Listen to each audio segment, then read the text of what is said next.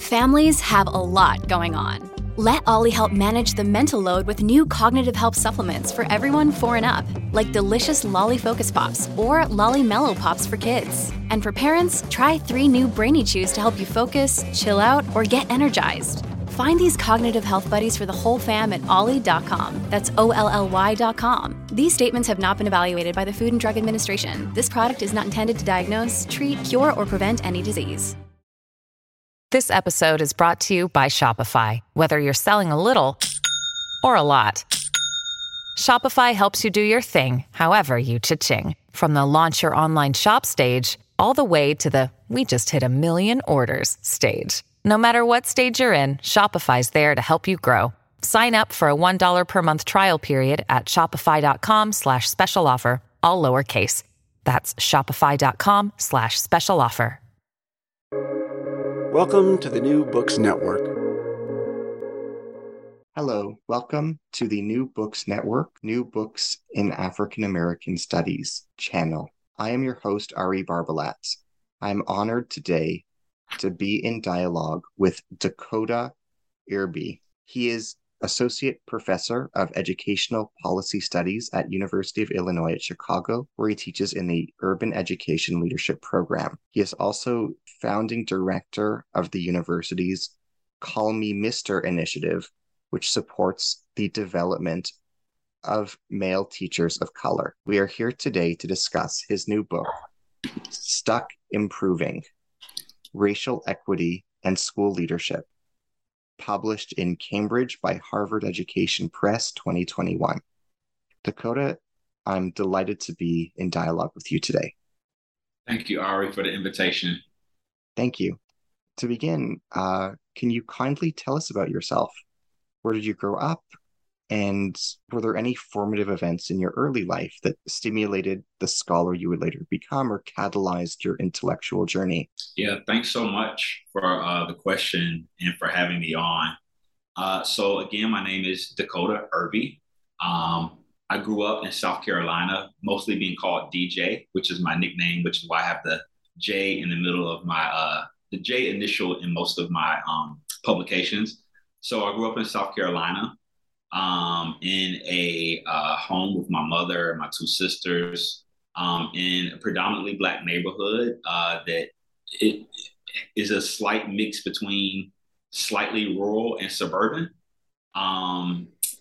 My formative years, I went to a range of different schools. And I think that I would say the things that really shaped who I have become were my experiences moving between many different institutions, from schools, a private school, for example, in elementary school, where I was one of the handful of Black children, and then going to a middle school that was very racially and socioeconomically diverse, and then going to my neighborhood, which was predominantly Black, where my friends were Black, my family were all Black, my church was Black.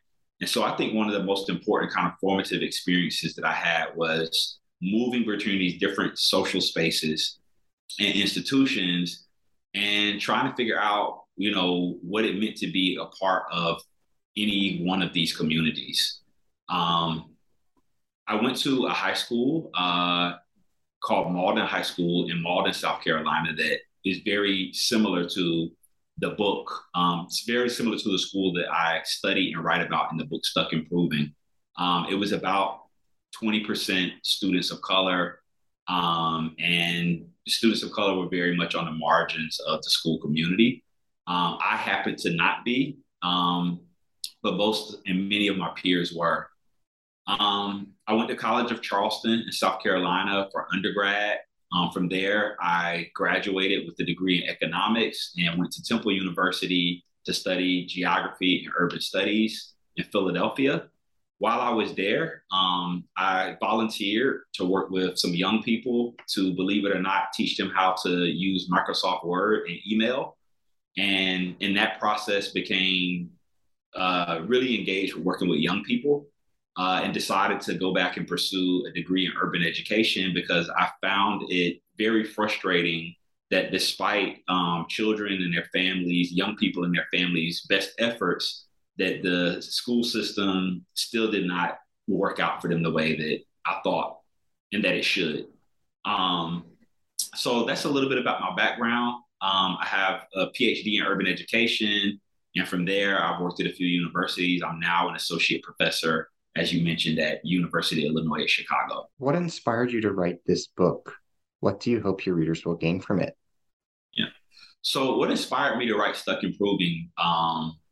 It's many things. One of them being the real need for in-depth accounting of what it feels like and what the experience is of people who are making a concerted effort to make an organization, in this particular case, a school community, and a school work better for Black and Brown young people. So on the one hand, from what we know in the research about organizational improvement and organizational development, we know that there's a lot of principles like, policy changes take effect, they have a lagging effect. So they take a couple of years to really take root and catch on. We know that there's a human side to organizational change. We know there's a technical side, so on and so forth. And then there's another group of scholars who write from a perspective of anti-racism, social justice. And what I found in the academic realm is that these two kinds of literatures, these two bodies of work didn't necessarily speak to one another at all. And so this school was an opportunity to really try to figure out what it looks like to apply principles of anti-racist and social justice leadership and combine those with the best of what we know from organizational improvement and leadership. And so that's the contribution that I hope that this book will make broadly to academia. But for practitioners and people who work in schools, my goal was really to provide an account of what is involved if you want to actually try to make your school a place that works for Black and Brown students. And so that was the goal, because before this book, didn't see any multi-year accounts of what that process actually entails. And so that's what I really wanted to capture in this book. What does your book teach us about listening? I think that, it teaches us that listening is a really, really important skill to develop, and that listening it's just super powerful. It's difficult to convey, but I think that it's really important for people in positions of power to listen. So one of the things that I write about in the book is that the school leader, the principal, who in the book I call Elizabeth, was very well intentioned, very well meaning, but was not initially a very good listener. And so one of the things that my research team and I encouraged her to do over the course of the project, which I can talk a little bit about why in a moment, but we encouraged her to start to listen to people more deeply. And one of the things that we asked all of the administrators, the people in positions of power, to do is to sit in meetings and not say anything and just like listen deeply. Take notes, listen, be the last to talk, be the last to jump in, and give other people the time to really talk, which will also give them the opportunities to really deeply listen. And I think that through listening, and even my opportunity to listen to people in the school community talk over a pretty much a 7-year period, just really helped me gain a lot of insights into what motivates people to behave in particular kind of ways, whether that's a fear of something, whether it's a hope or aspiration. And what I found is that by deeply listening, we can become more attuned to the kind of underlying emotions and aspirations that drive people's behaviors. And in this particular book, that relates to their behaviors concerning how people either reinforce and enact racism or do things to counter and challenge racism. And so it was fascinating to have the opportunity to listen. But I think an important thing is listening, but in particular for people who are in positions of power to listen. There's one quote that I'd be curious to ask you about, which is on page 212. You write as follows: for Black and Brown students, and for all students that, for that matter, school is the real world, where they learn from their experiences what is and is not possible, what is unjust and what is unfair. White girls who cheat should be given the opportunity to retake tests. Why? Something must be wrong with the teaching. Black girls who fight at school should lose the opportunity to attend senior prom. Why? Something must be wrong with the girls. Starting with white whys is less effective than creating opportunities to learn by starting with why not, a perennial Black question. Can you elaborate on that quotation? Yeah, sure. What are you trying to say with that insight? Yeah. So thanks for pulling out that piece. It's the first time that somebody's asked me specifically about that. So there's a couple of parts in there that I want to speak to. First, I'll talk about my juxtaposition of how white girls are treated and how Black girls are treated in this particular school community. So earlier in the book, I write about a group of white girls who stole a test, made copies of it, stole the answers to a test, made copies of it, passed it around the school, got caught cheating. And their disciplinary response from the school was that the girls wouldn't have done this if they would have felt prepared to take the test. And so they put the responsibility onto the teachers. There was also an incident a couple of years later where a group of Black girls got into a physical altercation, to a fight. And the disciplinary response from the school was to not allow them to go to prom. And so it's this punitive, we're going to remove you. Whereas the disciplinary response for the white girls was really something that was redemptive. It assumed their innocence. It assumed that teachers had a responsibility to in both their behavior as well as in helping them, recover or bounce back from, the cheating, right? A cheating scandal. Whereas the school community did not afford or extend that kind of grace or benefit of the doubt to the Black students. There was no conversation about whether teachers or any adults in the building, for that matter, could have or should have done something differently to help these girls avoid this particular confrontation. And there was no effort at trying to engage in kind of like the why would they do this? Why are they behaving in this particular way? And so I wanted to hold that up because, many people in school were very critical of especially the cheating incident and, argued that, the white girls should have been in trouble. They should have gotten a consequence for engaging in that kind of behavior. And so I think that the other part of that question focuses on this idea of the whys. And so one of the things that I try to really focus on in the book is this idea of curiosity and inquiry, and how educators and people who are administrators tend to be very and more curious about why these white girls cheated, as opposed to why, the Black girls would be fighting, and really addressing kind of like the root causes, the issues of why. And again, that's something that is a recurring refrain in the book, is that I'm trying to get people to become curious about these issues of racial inequities and the different ways that Black students, white students, and brown students are treated in the school. Another refrain and so that's why I have this kind of like this why placed there. And that's something that I do throughout the book, is try to ask readers to consider the why and give them a little snippet of how people in the school would have responded to that why. And so I think another thing is that I talk about this idea of whys versus why not being a Black question and why being a white question. And this is another thing that I kind of weave throughout the book. And what I argue is that when people start to develop a particular kind of racial consciousness, is that they shift their questioning to not arguing about why a particular change or something should be done, but they begin to talk about and think about why not. And so the concrete example that I would like to give is one where I write in the book about Ethan, who is an administrator who makes some changes to support Black students. And people are asking him, why are you making these changes? And he felt the need to have to justify a lot of the kind of like things that he was doing to support Black students, and in particular, why he was going above and beyond in providing supports and resources that he wasn't providing to white students. And he shifted his responses and questioning to why not? Why should I not support the student? Why should we not allow these girls to go to prom? Right?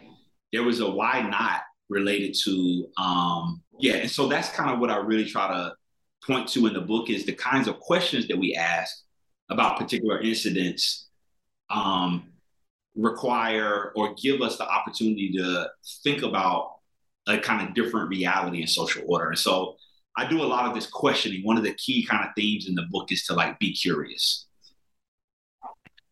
Can you comment on the concepts of inviting proliferation and embedded proliferation? What's the difference between these two concepts? Can you provide some examples? Yeah, sure. So when I write about the idea of proliferation, it's really a change concept that I use to convey the idea of equity practices, reforms, interactions that create a more equitable school and a more affirming learning experience for Black and Brown students being something that spreads throughout the school community. And so how I talk about this idea of spread is through this word and language of proliferation. And so the reason that I use these two distinctions of embedding proliferation and inviting proliferation is that you can spread these practices through either embedding yourself in particular spaces and conversations and communities, or you can invite people into spaces and into communities. And so the inviting proliferation would be something like if we had a Black student union or a social justice course or a racial equity committee, and we invited people to participate in that committee. And by virtue of being invited to participate and be a part of this community, they start to pick up and adopt a lot of the practices, the ways of talking, the ways of being in interaction that reflect the value orientation and the commitments of this particular community. Embedding is different because embedding is about people who have a particular commitment to racial equity, positioning themselves in communities, in spaces, in classrooms, in groups that might not share the same affinities, but being in those spaces to model and to interact in a way that disrupts the kind of white normative way that people are interacting with one another. And so in this particular school setting, proliferation was achieved both through inviting people to participate and try new things. For example, instead of starting your classroom, starting the beginning of the semester, beginning of your class with like, here's the set rules and sign this contract, a more equitable, racially equitable way to do that and restorative way to do that would be to engage the students in a conversation about what are the conditions and what are the practices that are required to make this a learning environment that's going to benefit everybody, including what are the things that you all need from me as a teacher. That's a different approach than the teacher having a set of rules that they have had for 10 years. The students come in, here's the rules, here's what you got to do.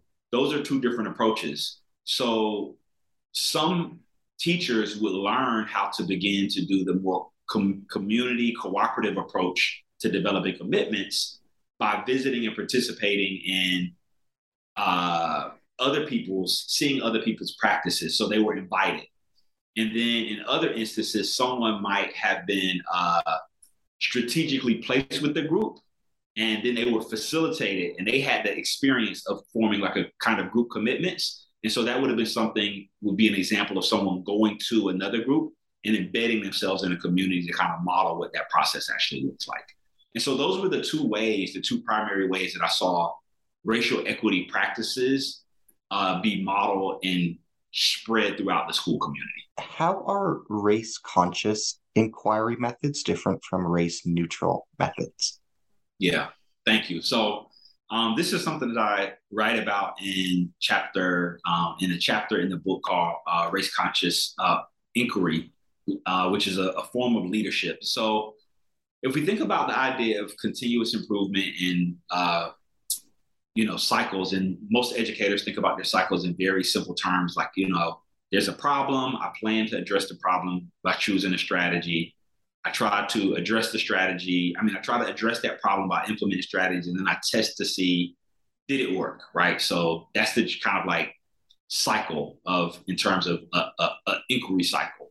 There's a problem, you figure out what the problem might be, you identify some ways to address the problem, you implement the strategies that you've identified, and then you determine whether they worked or not, and then you start all over. A race-conscious inquiry cycle is different because it focuses on understanding problems as problems of racism, right?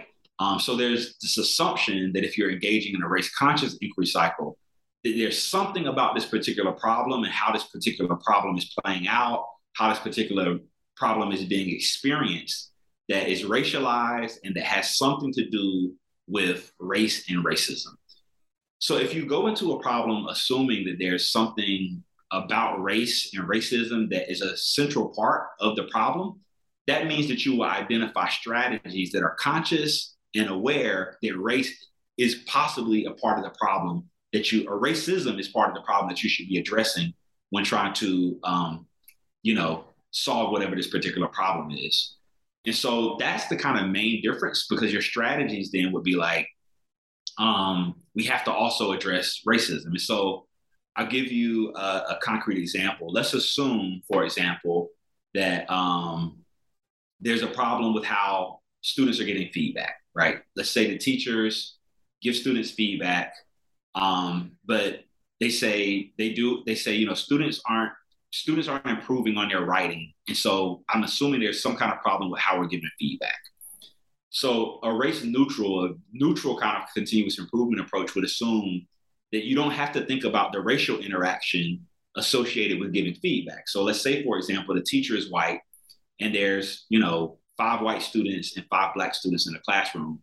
And that you can assume that if you can give feedback in a particular kind of technical way, I'm going to mark through with red ink and I'm going to give them a paragraph of feedback and I'm going to tell them what they can do better. A race neutral approach would not assume that racism or race matters in that interaction at all. And so they would try to be more uniform and say, we're going to give feedback in a way that's going to be the same for all of the students. And that feedback could be helpful or not. A race conscious approach assumes that if there are 5 Black students and 5 white students, and if the teacher is white or if the teacher is Black, that the racial interaction that the students have, their past histories with other white teachers or Black teachers, their past histories or their home lives and what their communities and their cultural affinity groups say about the amount of trust or weight we should give to the feedback that, for example, a white person gives a Black person or that a Black person gives a white person. All of these things, if you're race conscious, factor into the feedback experience. And so with that in mind, you would also want to be thinking about in your inquiry process, what should we be thinking about? How can we improve this feedback practice in a way that accounts for the very real possibility that a Black student might not receive feedback from a white person in the same way that they would receive feedback from a Black person and vice versa. And so your strategies would be different.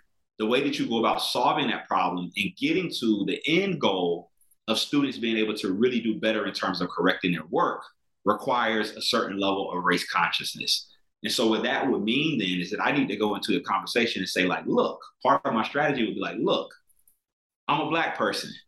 I do this in my college classrooms. I'm a Black person. The vast majority of white people in this country have never had a Black person evaluate their schoolwork. It's just and so by the time you get to me, you're an adult. You've had white people tell you that you're good. You've also had white people tell you that, you've done a good job. You've had to tell that you haven't done a good job and that you need to improve. Hearing that from a Black person is going to be a potentially different experience for you. I just want to name that. And I want you to recognize that in a white supremacist world, getting feedback from a Black person is a very different and potentially disorienting experience. But there's something of value that I can offer you that's going to help you be a better writer, to be a better thinker, so on and so forth. So that's just an example of what a race conscious inquiry cycle is and how it actually differs from one that is more kind of just race neutral and doesn't take racism and people's racialized experiences into consideration. Can you describe the physical and social geography of Central Water High School? Sure. So Central Waters, it changed. Actually, the physical and social geography changed over time. Uh, Even in the 7 years that I was involved. But I'll go back a little bit further. This in the past was kind of not quite pretty rural community. You would have small pocket kind of like communities and neighborhoods, small houses, well manicured lawns, and then you have a field with cows and rolling hills, and then you have another small kind of like neighborhood development. The community used to have one kind of main street with like one light. So very small kind of small town feel. Fast forward to 2020 when I was writing the book, and it was a very different place. And I talk about in the introduction how now we had multiple lights, there was traffic, many of those fields were now housing developments, and not only single homes, but condos and apartment complexes, multiple grocery stores, entertainment, bars. So the town developed pretty rapidly. Socially, there was a lot of geographic segregation and isolation for particular communities. Central Waters was in the past predominantly white.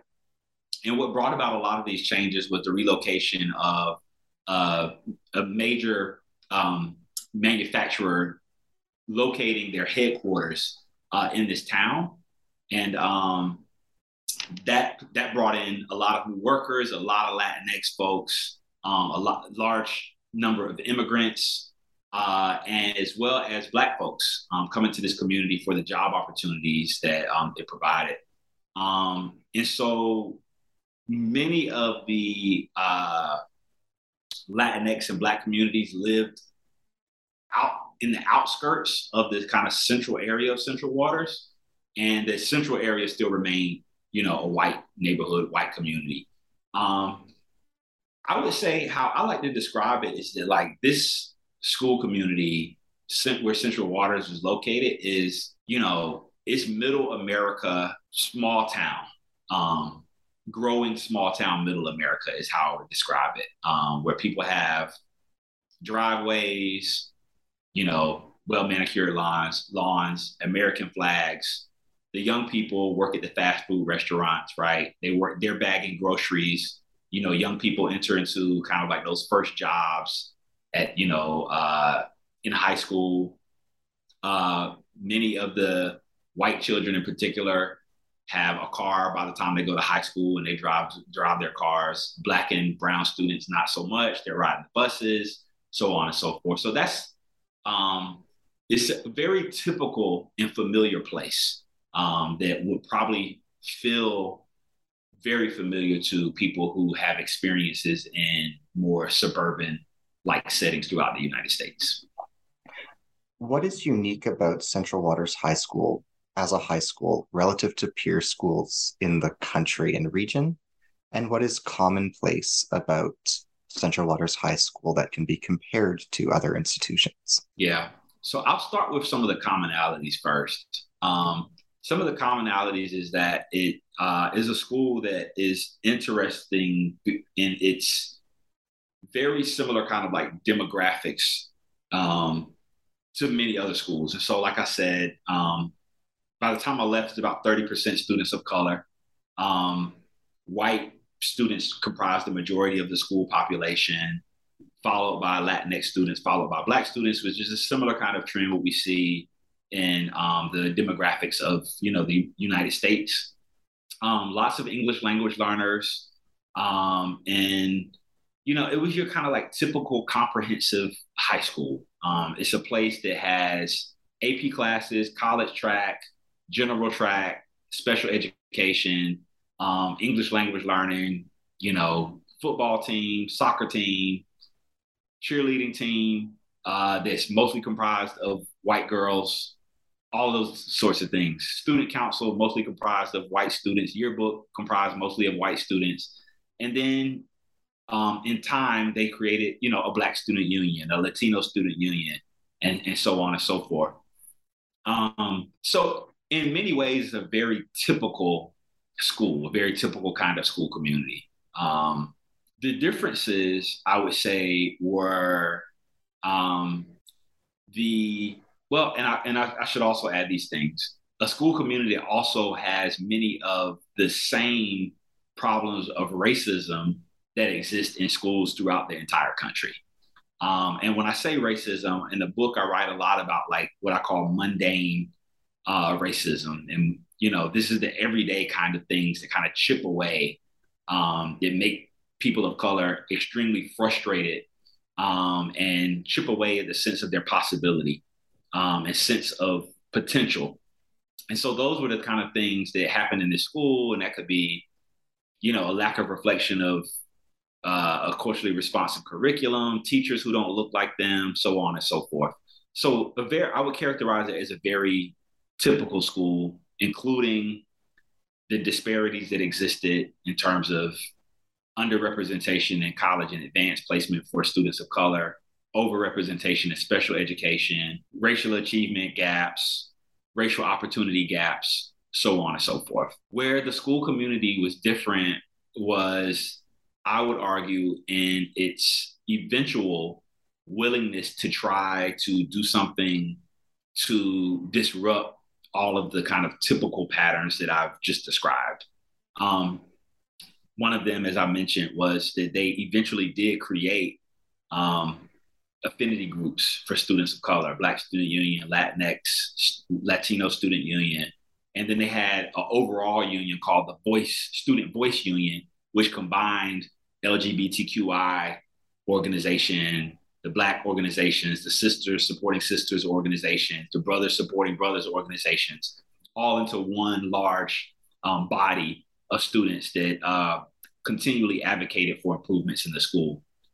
So I would say that it was mostly distinct because there was a level of willingness to try to do something different to improve the school once this predominantly white community, and when I'm saying community, I'm talking about the educators who work at the school, not parents, but the educators who worked at the school and the the administrators who were in the district knew there was a need to change. And so I would say one of the distinctions and differences was the acknowledgement of the need to change, but also the commitment of educators in this particular school to be open to trying to do something different than what they had been doing in years past, which they knew and acknowledged was not supporting the increasing number of Black and Brown students that were members of their school community. On page 104, you refer to the practice of healing rocks. What is this practice, and can you explain it to us? Sure. What was the practice of the climate box into which people put their concerns on sheets of paper and drop them in? What were the reactions that were evoked? Yeah, sure. So both of these things were efforts to really get the communication flowing and to create the conditions where people could receive and give information, feedback, criticisms, critiques, praise, forgiveness in ways that were not happening before. And so the healing rocks and the climate box were both tools that compelled people to communicate feelings, thoughts, and ideas that they otherwise would not have. And when I say feelings, thoughts, and ideas, I'm speaking to both positive as well as negative things that, just weren't spoken out loud or just shared within the school community. And because they weren't shared, actually stifled the ability of the school community to have the information and that was required to help everybody, move forward and improve. So the healing rocks was something that I learned when I was a camper as a child growing up. I used to go to summer camp, and we used to have this, these rocks. And at the beginning of camp, they would introduce these rocks, and they say, if somebody does something nice for you, if somebody, if you feel like you need to have a conversation with somebody or something, we want to pass this rock to that person. And so there was this practice that, during this week at camp, somebody did something nice, XYZ, you pass the rock, and then we would have at the dinner time, somebody would share um, who had the rock and how they got the rock, what the conversation was, how they actually received the rock. And so this is a practice that I introduced because I thought it would work well in this school community.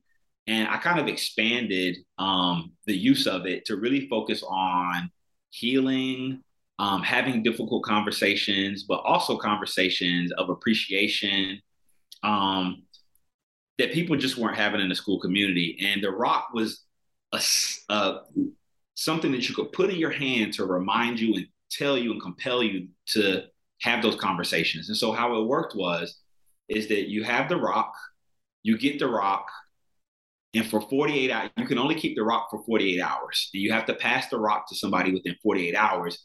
And you could pass it to them through gratitude or appreciation. Or if it's someone that you felt like you maybe had some kind of unresolved conflict with, you could take the rock to them and just acknowledge that conflict and invite the opportunity for a conversation at some point. And so what we asked is that if you get this rock, don't hold the rock more than 48 hours. And so it got passed throughout the school community. And we introduced like about three or so rocks, and then maybe a few more rocks. And it really created an opportunity for people to go throughout the community and just talk with people who they otherwise wouldn't have. And then we also invited people to share, if they were willing, who had the rock and, how they got it, what the conversation was, which modeled that it's okay to have conversations. It's okay to apologize. It's okay to communicate things that might be uncomfortable within the particular kind of like professional context that, people work within in schools. The Climate Box was also a communication tool.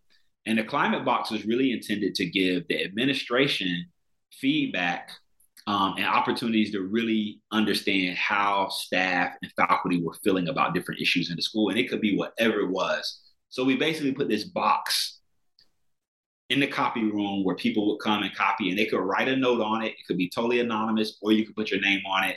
It could be, I felt disrespected in the meeting today. I'm gonna put this in the box. Or I'm really pleased with how things are going. And you can put that in the box. And the administrative team would look at this information to get a sense of kind of like what people were expressing and have an opportunity to respond to it. One of the problems is that oftentimes if somebody says, I didn't like what happened, they keep it to themselves or they share other people, and it never gets back to the administration until it's built to a point of frustration.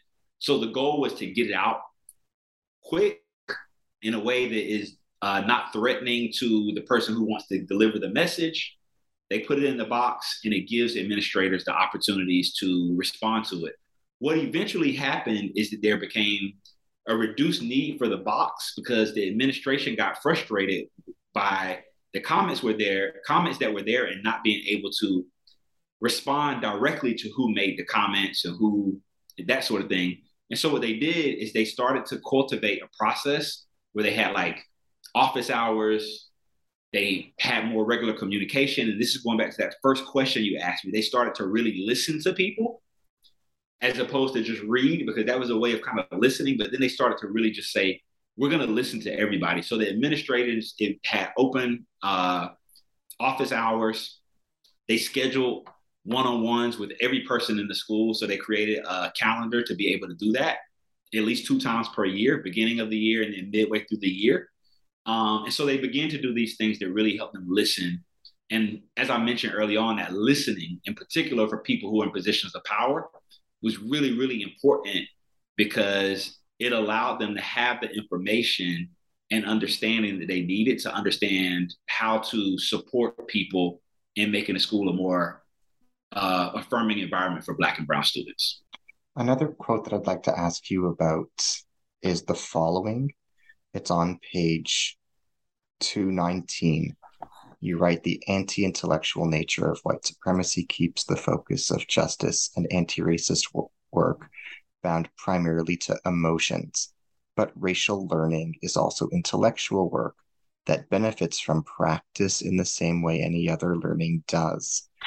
An intellectual understanding that racial harm is inflicted through structural violence is critical. When moved beyond individualization, the exploration of harm can become a matter of intellectual engagement and learning that lends to racial solidarity. Can you elaborate on that passage for us? Yeah, sure. So, this is really a passage where I am in the context of this particular passage where I write this passage. I'm really trying to really write about the importance of understanding white supremacy as an ideology. And this is intellectual work, right? And what I try to make a clear distinction of is that a lot of times the approach to addressing racism is to try to make people feel good, feel better, which is really important. That's important too. But really understanding how racism works in a society, how white supremacy upholds racism requires a level of intellectual engagement. So this is a mind thing that requires reading, that requires study, that requires intellectual conversation. It requires, for example, using the word white supremacy. It requires understanding the distinction between white supremacy as ideology and racism as something that is structured through the enactment of white supremacist ideology. So these are all deeply kind of like intellectual things that adults and young people, for that matter, have the capacity to address and deal with on an intellectual level. It's not to say that understanding the underlying emotions of how racism is experienced isn't important, but it's to really, I'm hoping that this book, one of the things that I hope that this book does is that it brings a new set of intellectual tools to the conversation about how to make organizations and schools racially just. And so I really try to, really think about how language and study and learning can help us have a different kind of understanding, conversation, and solidarity because it gives us a language and understanding to communicate with one another. And so I think one of the mistakes of how people engage in processes that try to create a more racially just kind of like school systems is that there becomes this intense prioritization of managing and dealing with and accounting for the emotional dimensions of racial equity work, as opposed that becomes prioritized over the intellectual necessities that are required to engage in racial equity work. And so that's what I really try to speak to there. Just to say that, like, it's intellectual work, right? And just like, I think educators, teachers are some of the most well-read people. They read a lot. They're super thoughtful. They're intellectuals. And so one of the arguments that I'm making here in this passage is that we would benefit from treating people who work in schools as intellectuals and as smart people who can read about and talk about white supremacy, as opposed to, for example, just white privilege. Like, white supremacy is a powerful intellectual concept and idea that helps us understand world history since, the 1400s. If you don't understand white supremacy and white supremacist ideology, it's very difficult to have an intellectual grasp on the current reality that we live in. And it's almost impossible to understand how to change the reality that we live in. And so really that piece is really to try to make the case and make the argument that we need to take seriously the intellectual nature of racial equity reform and work. What do you mean by the term curated white discomfort? What is its relevance to thinking about problems in education policy? And what is the significance of the term curated? Yeah. So this is very closely related to the question that I just responded to about like the intellectual nature of anti-racist work. And so there is, as I mentioned, kind of emotional part or component of the work that can't be and shouldn't be denied. And so the idea of curated white racial discomfort speaks to the need for white people to experience and be and remain at the threshold of their discomfort so that they're continually learning. Learning is uncomfortable. Learning can be emotional, but it's possible. And this is the idea of curated white racial discomfort is a way of naming the kinds of professional learning opportunities that white people need that accounts for the emotions that they experience when learning about issues of race and racism. The difference between white people learning about racism and Black and brown people, specifically Black people's learning about racism, is that Black people start to learn about racism at a very young age in their formative years, most often, both through experience as well as through, depending on the community and the household that, Black children are part of, they get direct instruction from their parents and community about issues of race and racism, whether that direct instruction is about interacting with police, or that direct instruction might be like, look, these white teachers might not care about you the way you want them to. That's the reality that we live with. So there's this kind of direct instruction that Black children and Black people experience at younger ages. And a lot of times white people don't get that kind of education. They can go through life without having to experience the discomfort emotionally or the intellectual dissonance associated with having to come to terms with the fact that we live in a white supremacist world. If white people get it at all, they don't get it typically until college, right? And even when they get it in college, it might be in a class or two, if they have to take an ethnic studies or a Black studies course.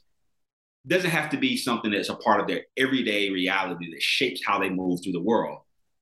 And so by the time they get to a point, a school community, a group of educators gets to a point of wanting to engage in this work for the purposes of improving a school community, they're going to be having to experience the range of emotions and cognitive dissonance that Black students and Black people in that same building might have been grappling with, learning and understanding since they were 5, 6, 7 years old, and that they certainly got by the time they were teenagers, informally, as well as probably formally, depending on their college education. And so the curated piece is to make sure that white people get access to the kind of learning that Black people and oftentimes brown people have had access to for multiple years. And so the curated piece is to make sure that the experience of learning isn't damaging in the way or harmful in a way that it can be, and that it often is when Black and brown people have to have these experiences where like it's jarring, right? You learn that police aren't your friend through an incident, which can be jarring, can be traumatic. That's not the way that, Black people should have to learn that, right? But it's the reality of how Black people have to learn it. And so the idea of creating curated experiences, so there's not this kind of discomfort that harms, but that it's a discomfort that understands that there's going to be a lot of dissonance, a lot of discomfort, but that the challenges of going through that discomfort will make you more emotionally attuned as well as intellectually prepared to engage in the kind of actions and practice changes that are required to make the school community better. So that's the curated piece, is to curate it so that there's a lot of risk, that people understand that there's a tremendous amount of risk associated with racial learning and developing racial literacies, and in particular, changing your racial practices, but that is a necessary part of the learning, but that many, many white people have not gotten access to those kinds of learning opportunities until, they're 30 years old doing a professional development in their school. Another quote that I'd like to ask you about is on page 103. You write the following: "When people fight, there is always an underlying reason. Teachers fought administration because they did not feel heard, listened to, or valued as colleagues. They fought back because they did not see the changes they so desperately wanted from Black and brown students. They didn't feel safe, so they fought. They leaked information to parents who shared their beliefs." They created a closed Facebook site to share opinions stemmed from a fear of retribution from the administration, or worse, being called racist. Can you say more about what you're describing in this passage? Yeah, sure. So one of the things I should mention generally about the book is for each book, I try to weave a metaphor throughout. So there was one chapter where I talked about corners, one where I talked about running races. In this particular chapter, I write about the idea of courageously confrontational culture of a school. And the metaphor that I weave throughout is the idea of fights and the importance and the need and the reasons why people fight. And so this particular passage speaks to, again, our need to continually ask why, right? And so, again, this is something that we throughout the book, we ask why, for example, and try to understand the why and get to the roots of, like a fist fight, for example. And people are always curious, like, we don't know why this physical violence happens, but there's all these other kinds of things that happen to people that put up their guards and make them fight for particular reasons. And so basically what I'm conveying in this is that really trying to convey an understanding of why the teachers were kind of, many teachers, not all of them, were like battle ready, right? And in fight mode, and really just trying to demonstrate that they were fighting too, and really trying to name the ways that they fought, even if it wasn't physical fighting, that they still were engaged in fighting. And that fighting is a reasonable, rational, understandable response when people are not having their needs met, when people feel threatened, so on and so forth. And so what I was attempting to do with this particular passage is to relate the idea that people will fight when they feel it's necessary. People will not fight when they don't feel it's necessary. When they feel like they belong, they feel welcome, they feel safe, supported, so on and so forth, people don't fight.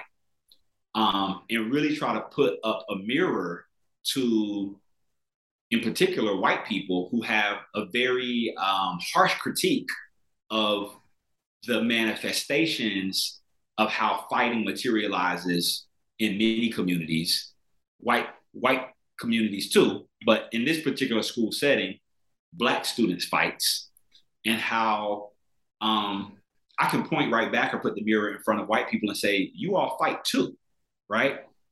You all have different forms of power that you're using to fight. Students are using the forms of power that they have to fight. The question that we should be asking is, why are people fighting? And so that's what I really was trying to convey in this particular passage, in this particular overall chapter that focuses on courageous confrontation. Can you explain the concept and term courageous confrontation for us that you just alluded to? What does the term mean? What are some examples? What are some guidelines to engaging in it? What are some of the best practices of courageous confrontation? Yeah. So courageous confrontation, to appreciate and understand it, requires understanding of other ways that organizations behave. So in this chapter, I write about courageous confrontation as an alternative, and courageously confrontational culture as an alternative to a collegial culture and to a congenial culture. So I'll start with congenial, and then I'll back my way into courageously confrontational culture, because having these distinctions is helpful. So a congenial culture is the kind of place where people play nice to get along. These are the kind of school communities where people will go into a meeting, they'll sit in a meeting, they'll hear something that they don't like, somebody will say something or do something or propose something they don't agree with, they'll roll their eyes, they might pass a note to somebody else, they'll leave the meeting, and they'll talk about the person who put forth the idea. They'll talk bad about the idea, they'll do this in the parking lot, they'll do it through text. Such and such in the meeting is crazy. That's a kind of congenial culture. A collegial culture is a place where people will push one another, but only to a certain point and in a race-neutral way. And so a congenial culture is the kind of culture in an organization or within a group of people where folks will say, I'm just going to make this slight recommendation about X, Y, and Z, take it or leave it. A courageously confrontational culture is a different kind of culture because as opposed to sitting in the meeting and not saying anything and then going outside of the meeting to talk and gossip and critique and criticize, and also different from sitting in the meeting and saying, well, here's what I think, right? Sharing that. A courageously confrontational culture takes an additional pivot and says, here's what I think. Here's what I think should be done. Here's what I believe. Here's why. Here's how I think this problem can be remedied. Here's why remedying the problem in this particular way helps us address the racism that students and adults in this building are experiencing. And so when we think about the idea of courageous confrontation, it's really something that is part of the Black tradition in the United States. We step out, we protest, we engage in direct action, we say this is what should be done, we make demands, we do all of those things. Courageous confrontation is a way of bringing that spirit of directly confronting issues of injustice, issues of inequity head on, and showing up to say, here's what the problem is, here's how it can be remedied, and here's why you should do it, and we're going to hold you to doing it. That's a more courageously confrontational approach. So how that looks in a school is it looks like moving from, again, saying, here's what I think the issue is, or here's what you can do, to here's what you should do, and kind of taking a more stronger position. It also means that if I'm in that congenial school culture and somebody goes leaves a meeting and says, hey, this particular part of the meeting upset me, and I'm in a school where we're engaged in courageously confrontational organizational practices, I'll say, I hear that. I agree. I kind of felt the same way. We should go talk to the person who made the recommendation or the comment about what they said. Should I facilitate that process, or can I connect you all to talk about it, or should I open up the conversation?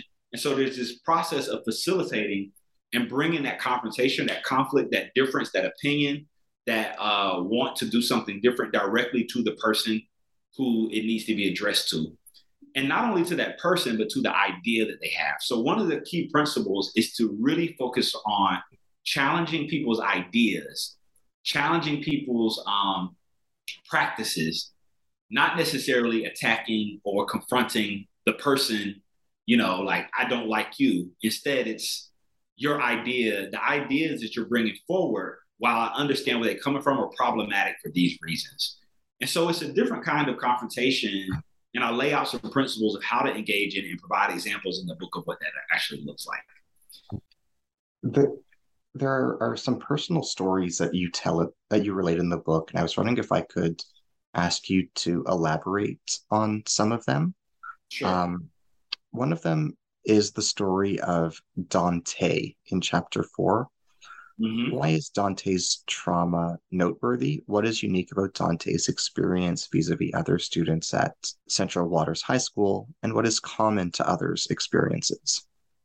Yeah, so I put Dante into the book because Dante in this particular school community represented a student who was very difficult for people to figure out how to relate to Dante in a way that could bring down his physical, in many times, his physical aggression, punching lockers. So he was a physically aggressive, verbally assertive Black male who, for lack of a better word, was disruptive to the normal kind of everyday way that things happened at school. I wanted to put him in the book because I think that there's a lot of school communities that have Dante's, and people might even know a little bit of Dante's backstory.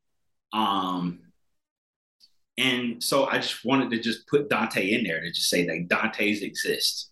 And Dante might not be male, might not be Black, but Dante's exist in a lot of different schools. What's unique about Dante is that the typical way that people want to address and deal with Dante is through punitive measures. They want Dante out of the school. Dante is the kind of person that he would just like, we don't know what more we can do. We've tried everything. And in this particular case, Dante was having conflict with the school resource officer, the school security officer. Dante didn't like police. And Dante had something smart to say and said things under his breath. The police officer was upset about it. And so the administration worked with Dante and got Dante to actually stop antagonizing and talking under his breath to the police officer.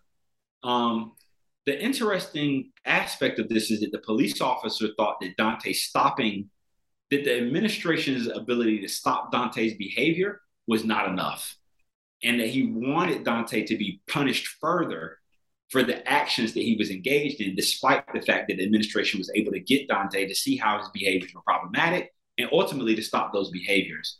And so I thought this was an interesting story because it shows how a kind of law enforcement policing mentality can come into conflict with a school community that's committed to a restorative, more kind of counseling, restorative approach to helping students change their behaviors. At the end of the day, the behavior changed. The administration felt like the behavior has stopped. That's a win. The win for someone in law enforcement who brings a mentality of punishment and consequence into their, professional life and way of being is that this person deserves to be punished. They need to be kicked out. They need to be XYZ. Whereas the more restorative approach was Dante understood his behaviors, how they impacted this person, apologized, and stopped the behavior. And so really this example of Dante was an opportunity in the book to pressure test, for lack of a better word, the idea that students deserve grace and opportunities to change their behaviors without receiving and being treated in punitive ways. And people say that all the time. That's easy to do with a student that doesn't get in trouble much, right? Who, is not really disruptive or is not physically aggressive, or that doesn't threaten people. And it's a different thing to extend that kind of grace to a student like Dante, who is all of those things or who was all of those things. Can you tell us about Carla? What is significant about your conversation with her? Can you relate the story of her experience as it is reported in chapter 4? Yeah, so Carla was a person who was, I would say, like one of the racial equity and cultural relevance kind of like champions. She had great relationships with students, great person. And I had a conversation with her when the school was preparing to hire, and they were making hires, and they specifically were like, we need to hire Black people and people of color. And my conversation with Carla was about her reaction to that and her disapproval of it. And she was a person who I was surprised and who I thought would have welcomed, a kind of more targeted, focused approach to hiring, and she didn't. And so the conversation was about really helping her to think through and explore, and for me to think through and explore why she felt one way about, in this particular instance, hiring Black people, and what my experiences and, ideas and thoughts were about hiring Black people. They were different. I saw the merit in the process and she didn't. I saw merit in the need to privilege and prioritize hiring Black people. And in theory, she did, but in practice, when it came down to it's actually going to happen this way, she couldn't appreciate it until after that conversation.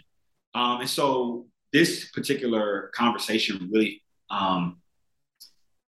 focused on the ideas of meritocracy and merit, and critiquing the idea of meritocracy as ideology that holds up white supremacy and racism. And so that's why it was really, a really important conversation. And I will say that Carla had a change of mind related to hiring. And, I convey later in the book what the impact of her changing her mind actually was on the school's ability to make it a more affirming place for Black and Brown students. Can you tell us about Camille and Camille's mother? Why are they noteworthy? Can you describe the importance of the perspectives that they shared? Yeah, so I included Camille and Camille's mother in the book because this represented an example of where, even within the Black community, within Black people, there's a range of different experiences and perspectives. Camille was a high school student who was critical of other Black students. She showed up to a board meeting to express her disapproval of how Black students behaved, interacted, how they were in the school space. And Camille's mother disagreed with her, but let her come, brought her to the board meeting. And it was an instance where, I disagreed with Camille, but I also appreciated Camille's willingness to exercise her voice as a young person and to show up and share her thoughts. And so I thought that this particular vignette in the story was important because it conveyed the range of differences that Black people bring to, and the different perspectives that Black people bring to the work and the process of racial equity, but also to demonstrate again this understanding that there is a intellectual level, there's a level of intellectual engagement that's required to really understand, and for Camille to really understand why some of her perspectives were and are problematic. That comes with intellectual growth, that allows an intellectual engagement that allows people to understand their experience. And Camille was a teenager, 15-year-old, doesn't have the same experience and has not had the same kind of intellectual opportunities to engage intellectually around race and racism. And so therefore would understandably hold many of the ideas and opinions that she had that her mother staunchly disagreed with and that I disagreed with as well. It also demonstrates how we can hold one another and be gracious to one another because, her mother still loves her. I was still proud of her, but I disagreed. And so I wanted to demonstrate the complexity of what that entails for Black people in particular. What were the causes and consequences of the fights that took place in the 2016-2017 school year?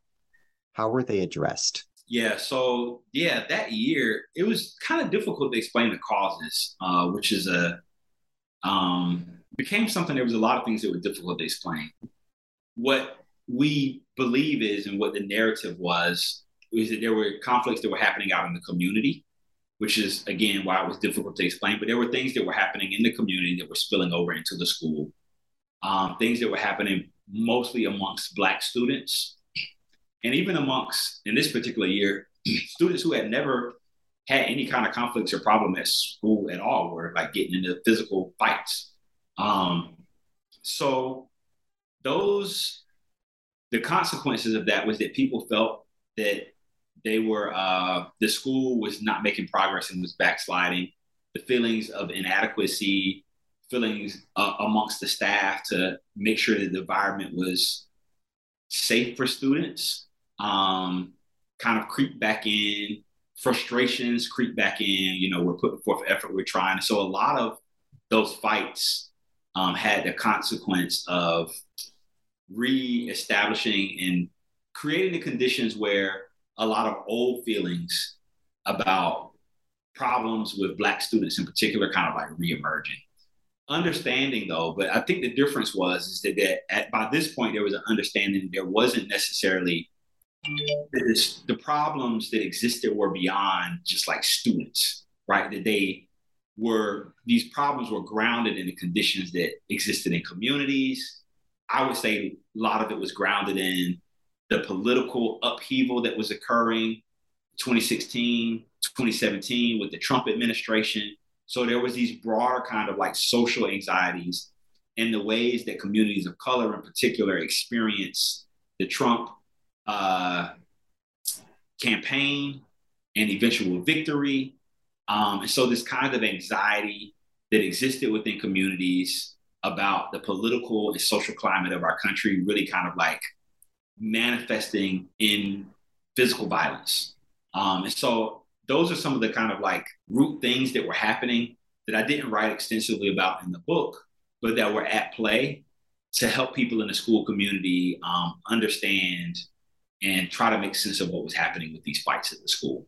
The immediate kind of consequences that, students were suspended, that they had to start taking the physical aggression and physical violence more seriously, and started to reinstate some of the policies related to suspensions that they had really tried to move away from in an effort to make the school a more restorative environment.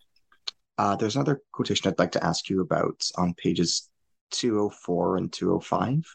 You write the following: tragically, racial breakthroughs are often fleeting, duly undermined by our collective inability to see them at white supremacy's insistent and ongoing self-reinvention.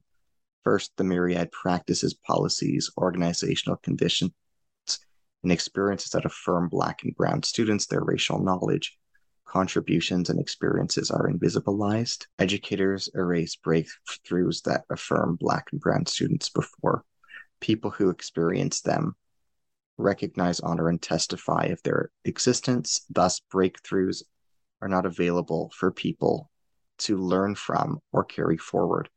Breakthroughs threaten the existing racial order.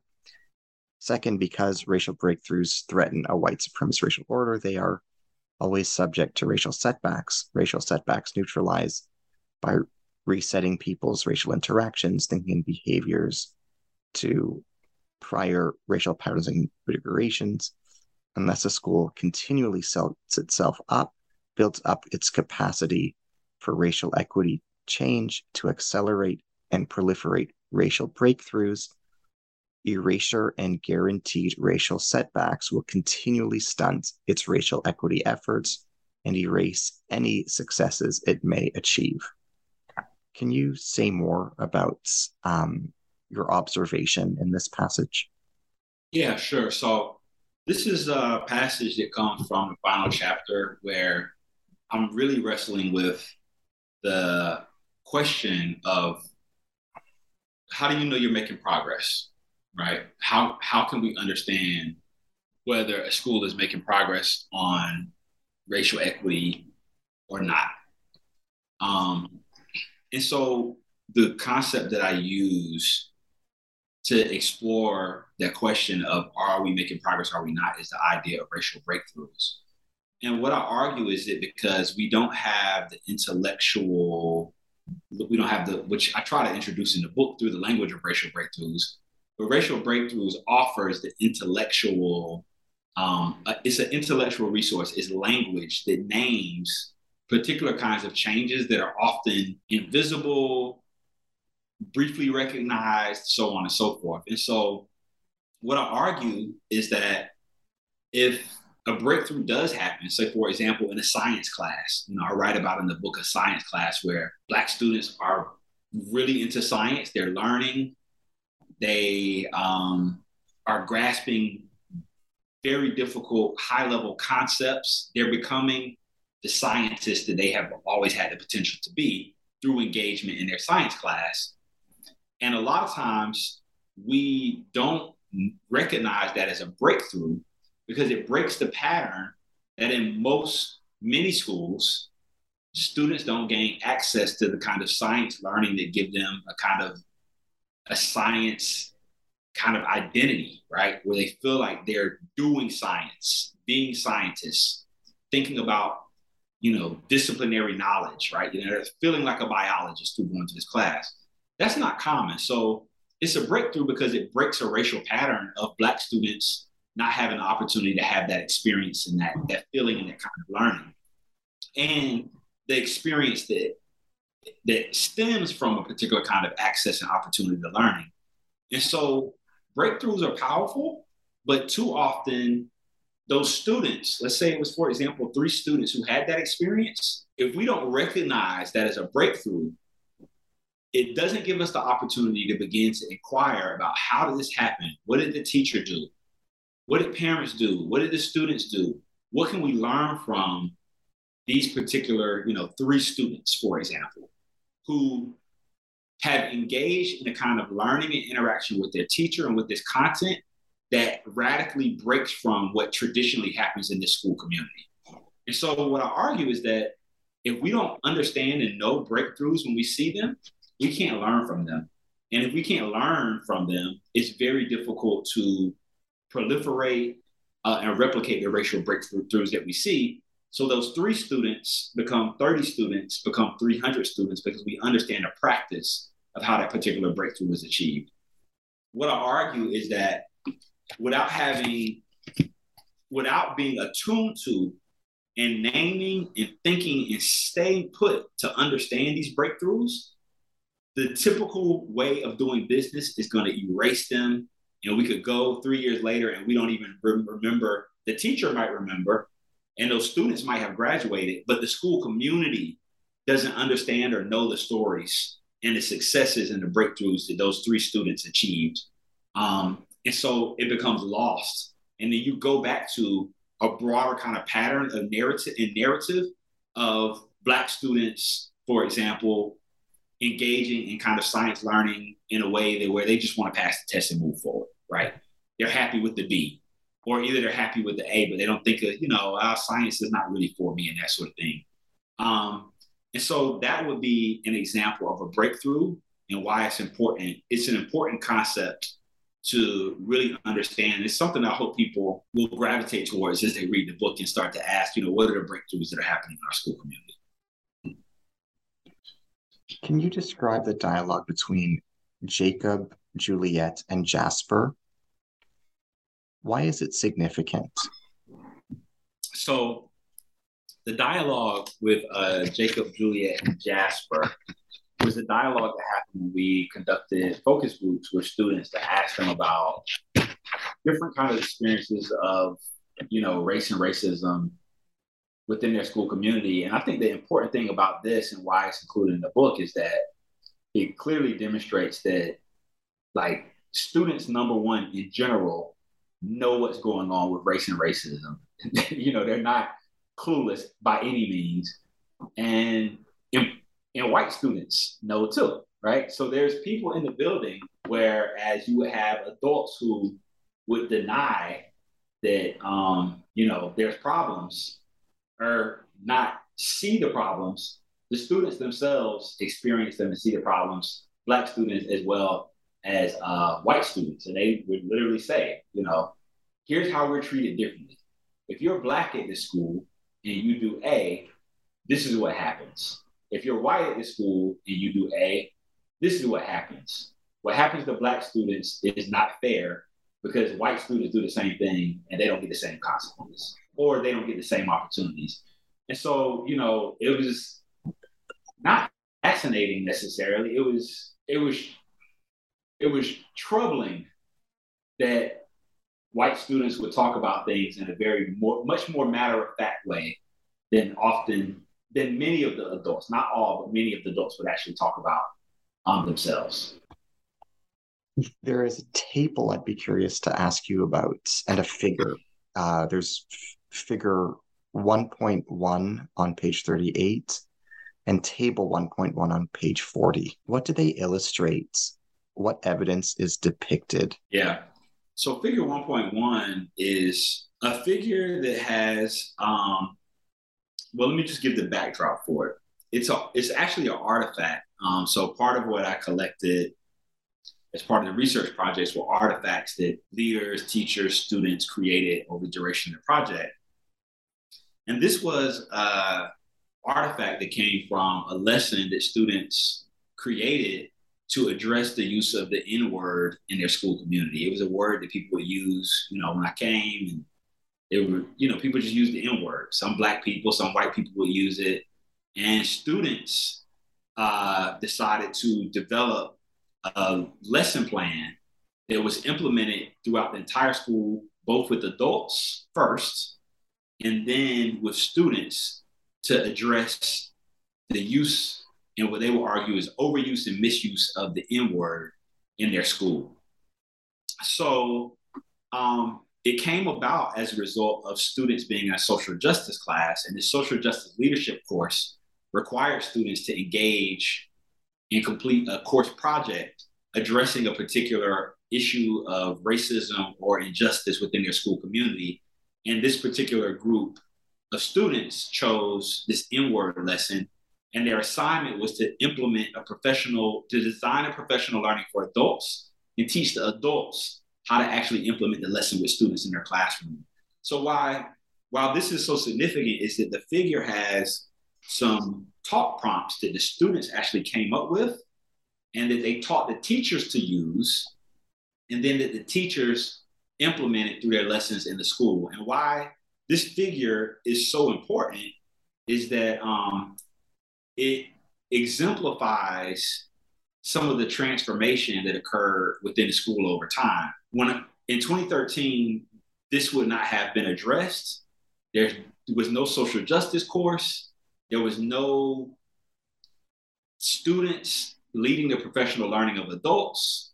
There was no adults taking the risk to implement this particular kind of sensitive topic and lesson with their students. And so this particular figure and the questions that it raises, for example, do you ever think that the use of the N-word is appropriate? Why or why not? And inviting that conversation school-wide for adults and for students to wrestle with and grapple with reflected a fundamentally different kind of way of operating in a different capacity of the school to engage young people and also to address the issues that impacted young people on a day-to-day basis in the school. And so that's why I put it here. So I asked about, do you feel comfortable reading a social media post out loud to a friend with the N-word in it? Think about and share places or circumstances when you have seen or heard the N-word, books, music, graffiti, films, comedy shows, conversations.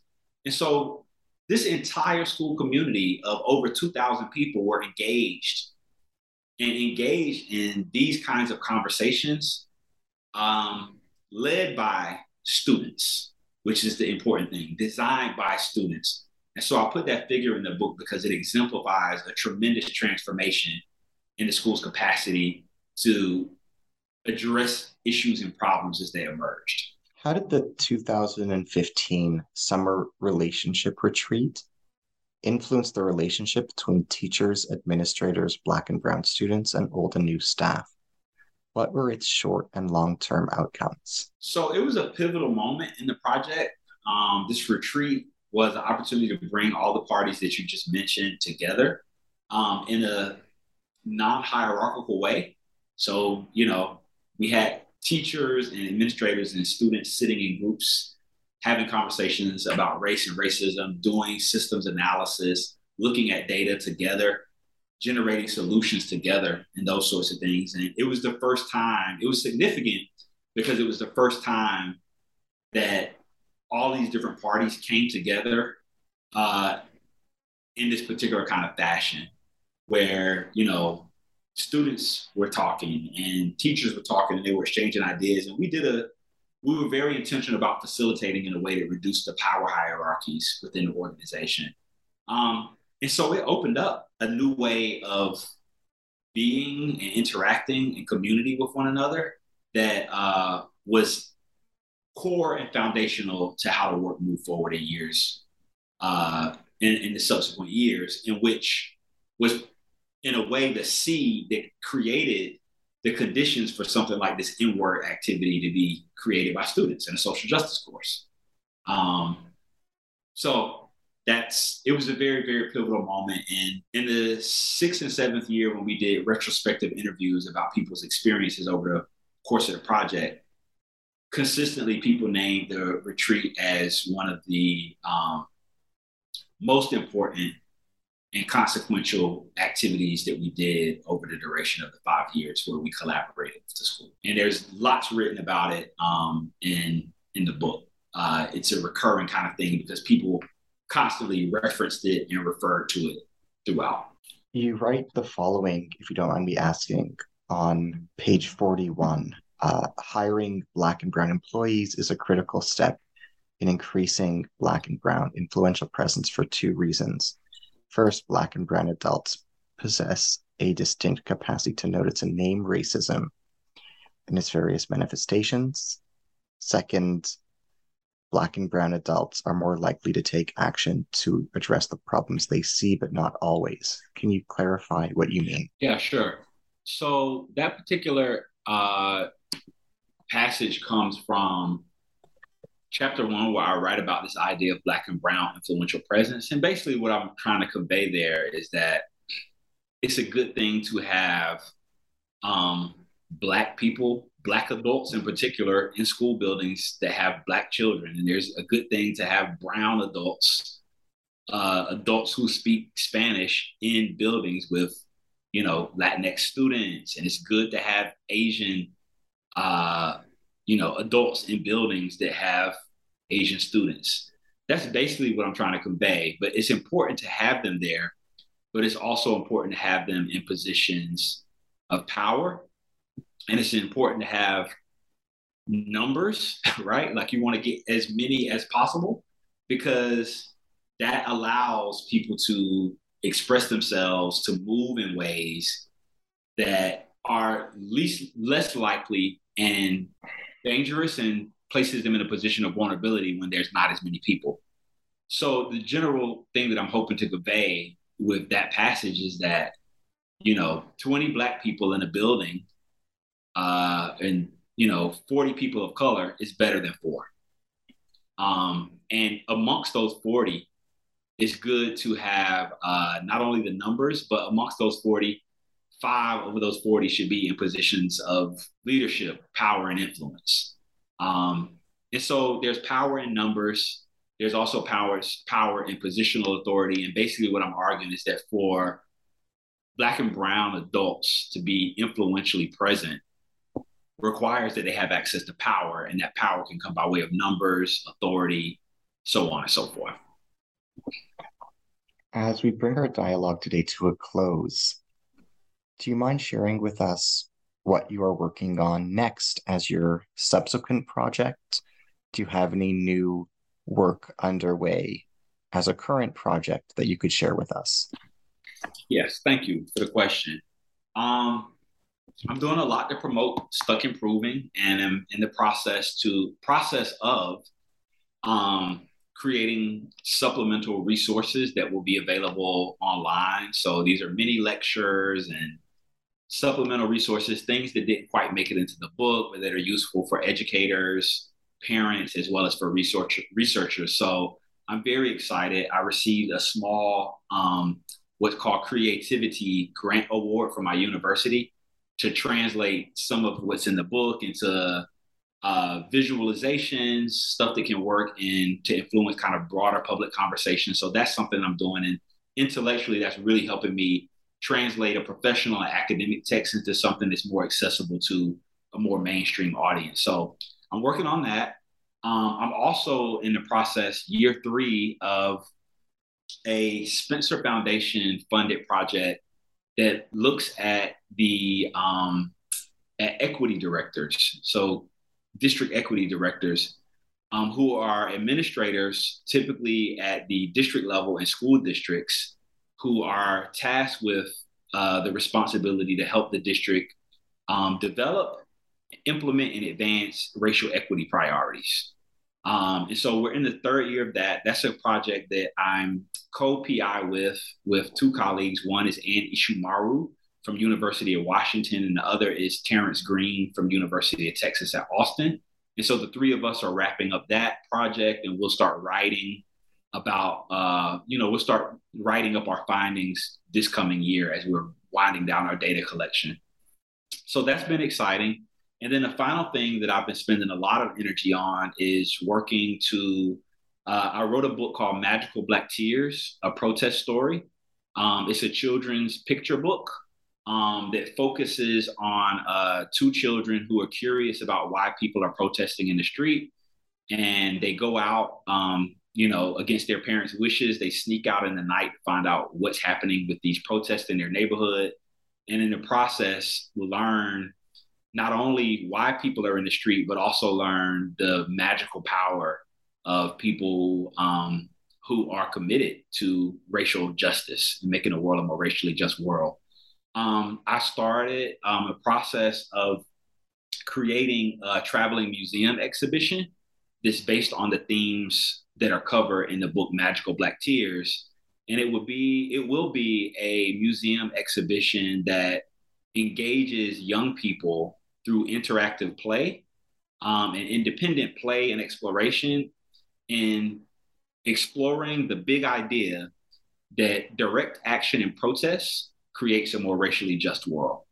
And so those are three things that I'm working on: the stuck improving, supplemental visualization and videos, and supplemental resources, wrapping up my study of district equity directives with my colleagues, and in the very early stages of designing and moving to create this museum exhibition for children ages 4 to 12 to understand the relationship between racial justice and direct action and protest. Those projects sound extraordinary, and I wish you only the best of luck with seeing them to completion, and only the best of luck in the many small steps of self-sacrifice involved in bringing them from idea to reality. I really appreciate it. Thank you so much. And thank you for the close read of the book and the questions. And, it was hard for me to pick which questions, I really kind of wanted to engage, but because there were so many good ones, and it just reflected, your care and commitment and, your deep dive into the book. So thank you so much. I really enjoy having the opportunity to share. Thank you. It was my humble honor, and I cannot emphasize that enough. Thank you. As we bring our dialogue today to a close, I'm your host, Ari Barbalat, on the New Books Network and the New Books in African American Studies channel on the New Books Network. Today, I have been in dialogue with Dakota Irby. He is an associate professor of educational policy studies at University of Illinois at Chicago, where he teaches in the Urban Education Leadership Program. He is also the founding director of the university's Call Me Mister initiative, which supports the development of male teachers of color. Today, we have been discussing his new book, Stuck Improving: Racial Equity and School Leadership, published by Harvard Education Press, 2021. Thank you.